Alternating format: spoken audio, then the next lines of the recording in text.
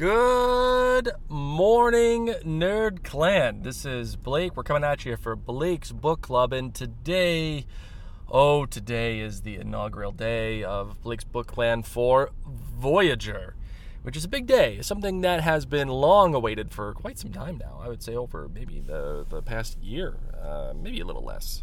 People have been asking me about Voyager. When are you going to start it? When are you going to begin it? When are you going to read it? And well, ladies and gents, November 3rd, Election Day, is the day upon which I will start Voyager.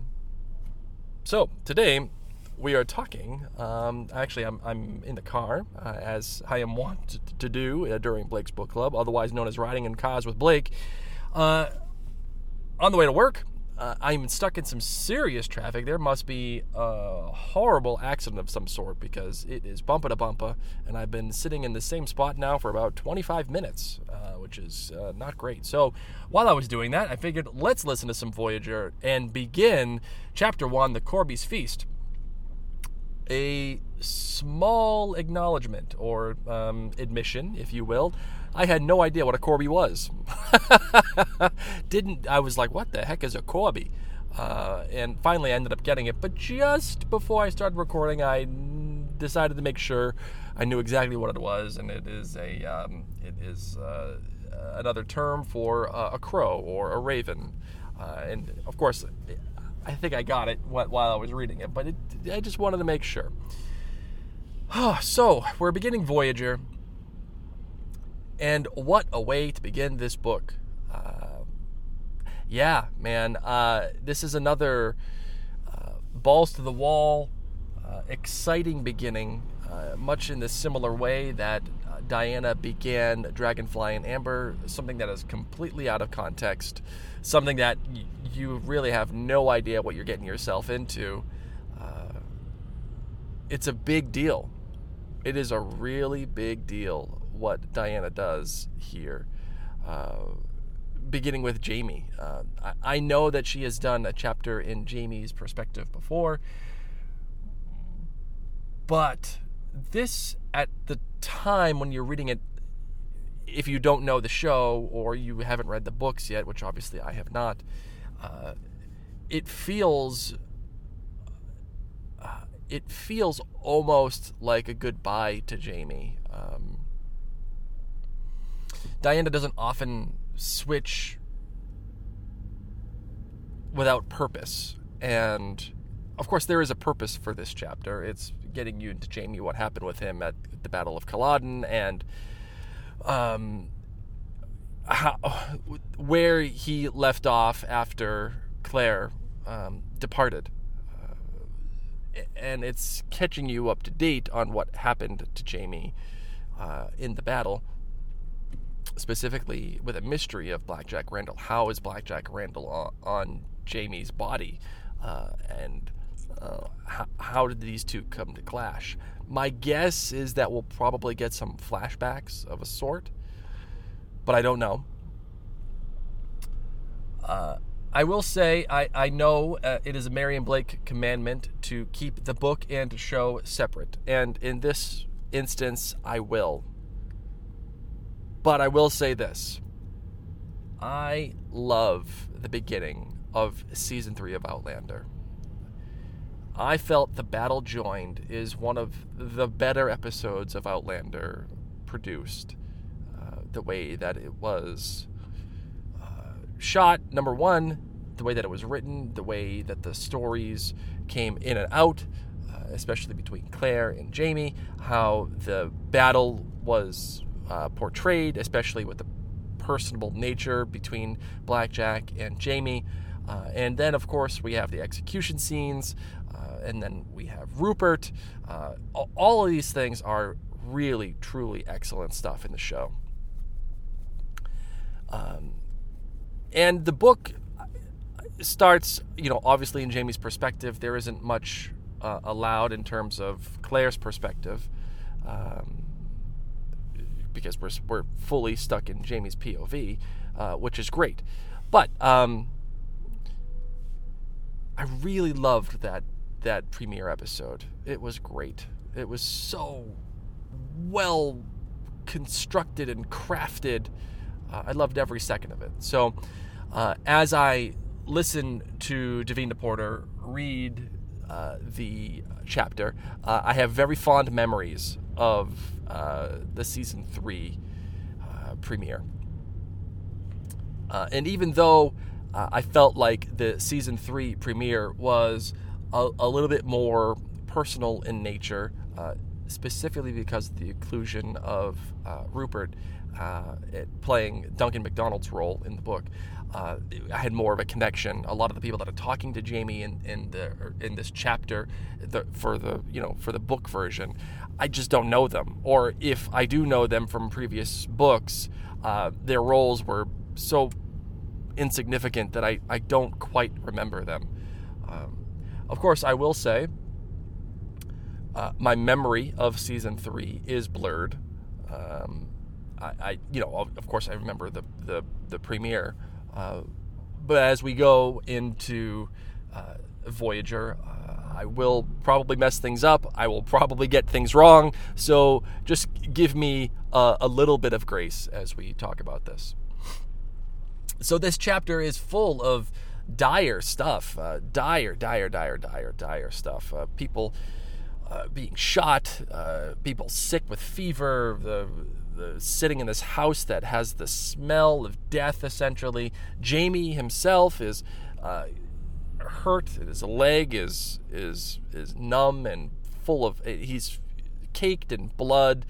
He can barely stand. He's suffering from fever. But Jamie's presence is a welcome one, and one that is... I don't want to say overwhelming, but it is certainly powerful, regardless of his surroundings, whether or not he is talking about being in heaven and realizing that his nose is broken. But wait, why would my nose be broken in heaven? I bet you it probably wouldn't even be broken in hell. So he's thinking he's in purgatory, but eventually he discovers that he's in fact alive, and he's in a bad way. And his friends rescue him, bring him to the house, and he's stuck there.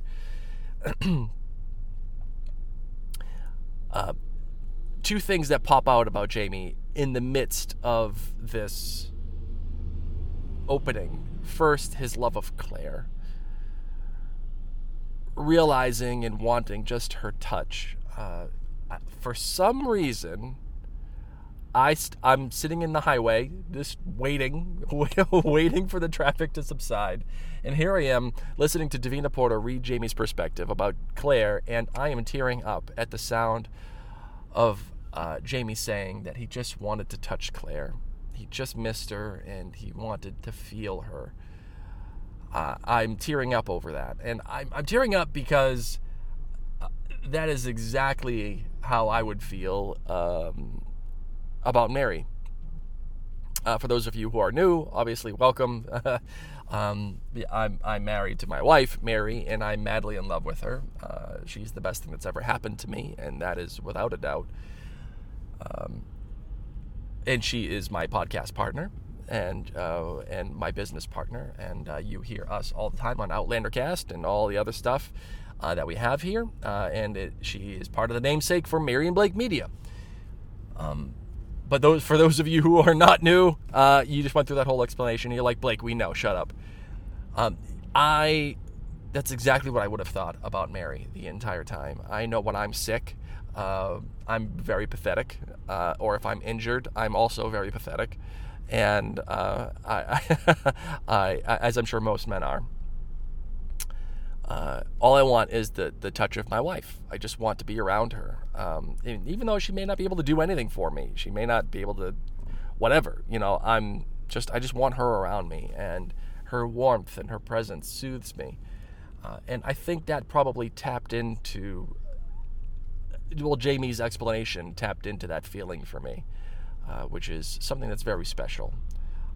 So I can, as I'm listening to that, I can relate. Another part of Jamie that really stands out to me too is his sense of humor. His humor in this chapter is a great balance. we know the kind of dire situation that we are in for Jamie, and the things that he's got going on, and the fact that he is seconds away from dying, and yet here he is talking with Lord Melton about saying, like, hey, listen, you can do what you want, but I'm going to sit down because I can't do anything. You do what you got to do. And then when Lord Melton is talking about the tough quandary that he is in, and the decision that he has to make, Jamie pipes up, opens one eye, and says, listen, I ain't going to say anything if you don't.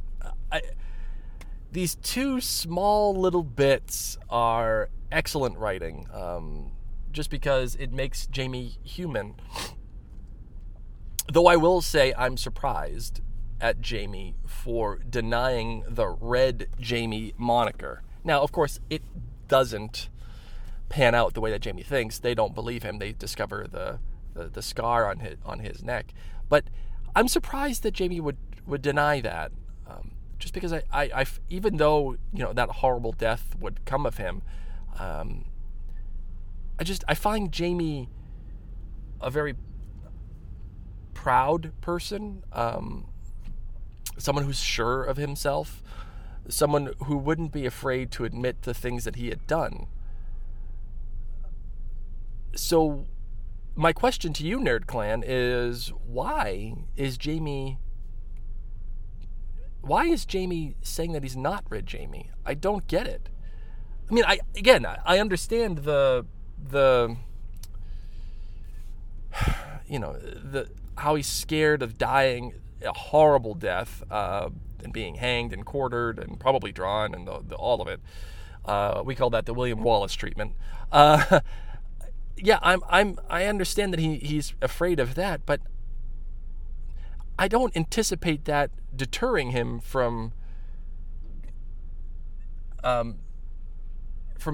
saying how impactful he has been, and all of the deeds that he has done in the name of God and country. I just don't see that. So I would love to hear your thoughts on that and how you can reconcile that with Jamie's character. Another great part that really stands out to me too is Jamie talking with Lord Melton and hearing all of the shots go off in the background. That is another favorite memory of mine in the premiere of the episode, how silent it was. And the two kids being brought outside and Rupert getting shot, and the sounds of the shots as Jamie and Melton are talking, and really good stuff. Really, really impactful stuff. There is some description of Jamie's surroundings, but I think there is not a great scene setter for the area, only because I think Jamie is so in and out. His fever is taking hold of him. His awareness of his surroundings is vague at best. So getting an accurate description of the area or the silence is probably not in the cards, and I think that's appropriate. One thing I still have trouble with is the appearance of Lord Melton, and how all of a sudden he just shows up, and he just happens to be the guy who happens to be the brother of the guy that Jamie saves. Again, it's narrativium.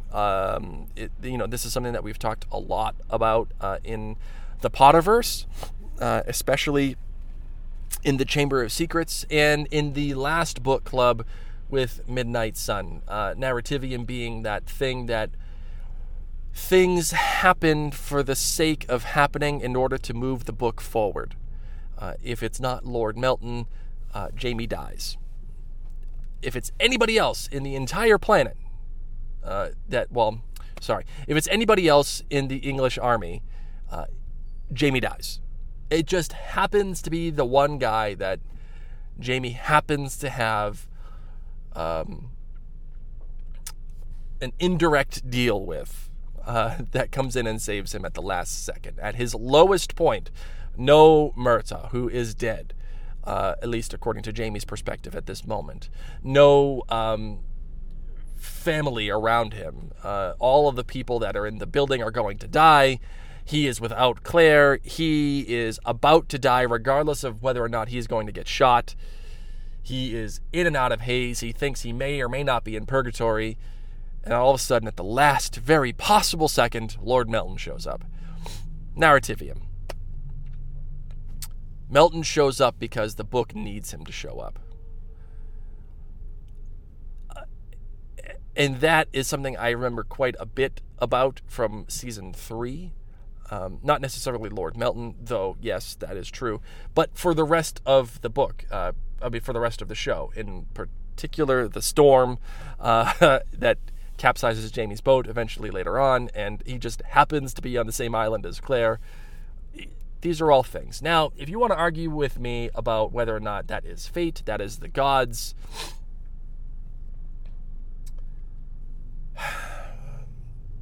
the gods are making choices for Jaime to keep him alive and keep him in a place where he has to go and still be alive to meet Claire and to continue his story.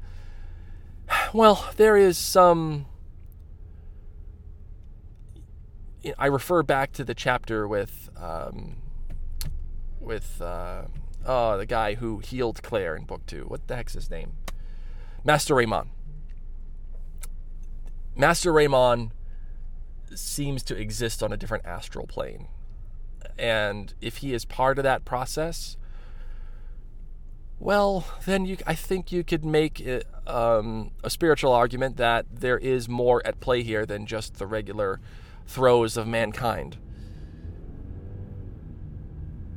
And then if you wanted to also pinpoint the idea that Jaime's ghost is at the beginning of Outlander, well, again, there is another argument to be made that there are things happening outside of our world as regular humans. There is another astral presence at work,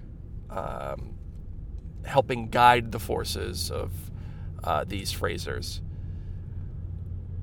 But that to me seems to be a weak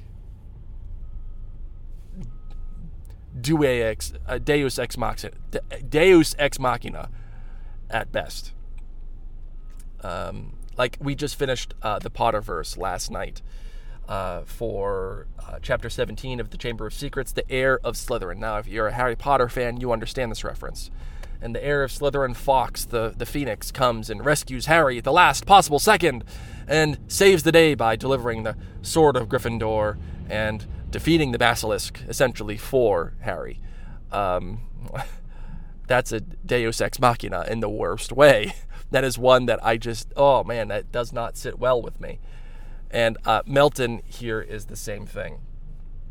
There's no other explanation for his arrival other than just because. So that's that. As it relates to the rest of the chapter, though, extremely well written. The guts it takes to put the first chapter of this book in Jaime's perspective, and not even introduce the character. Not like it starts reading that, oh yeah, this guy wakes up and his nose is broken, thinks he's in hell. Like, you don't know who they're talking about. Eventually, Diana does say that it is Jaime, but you as the reader really don't have a clue that it is Jaime.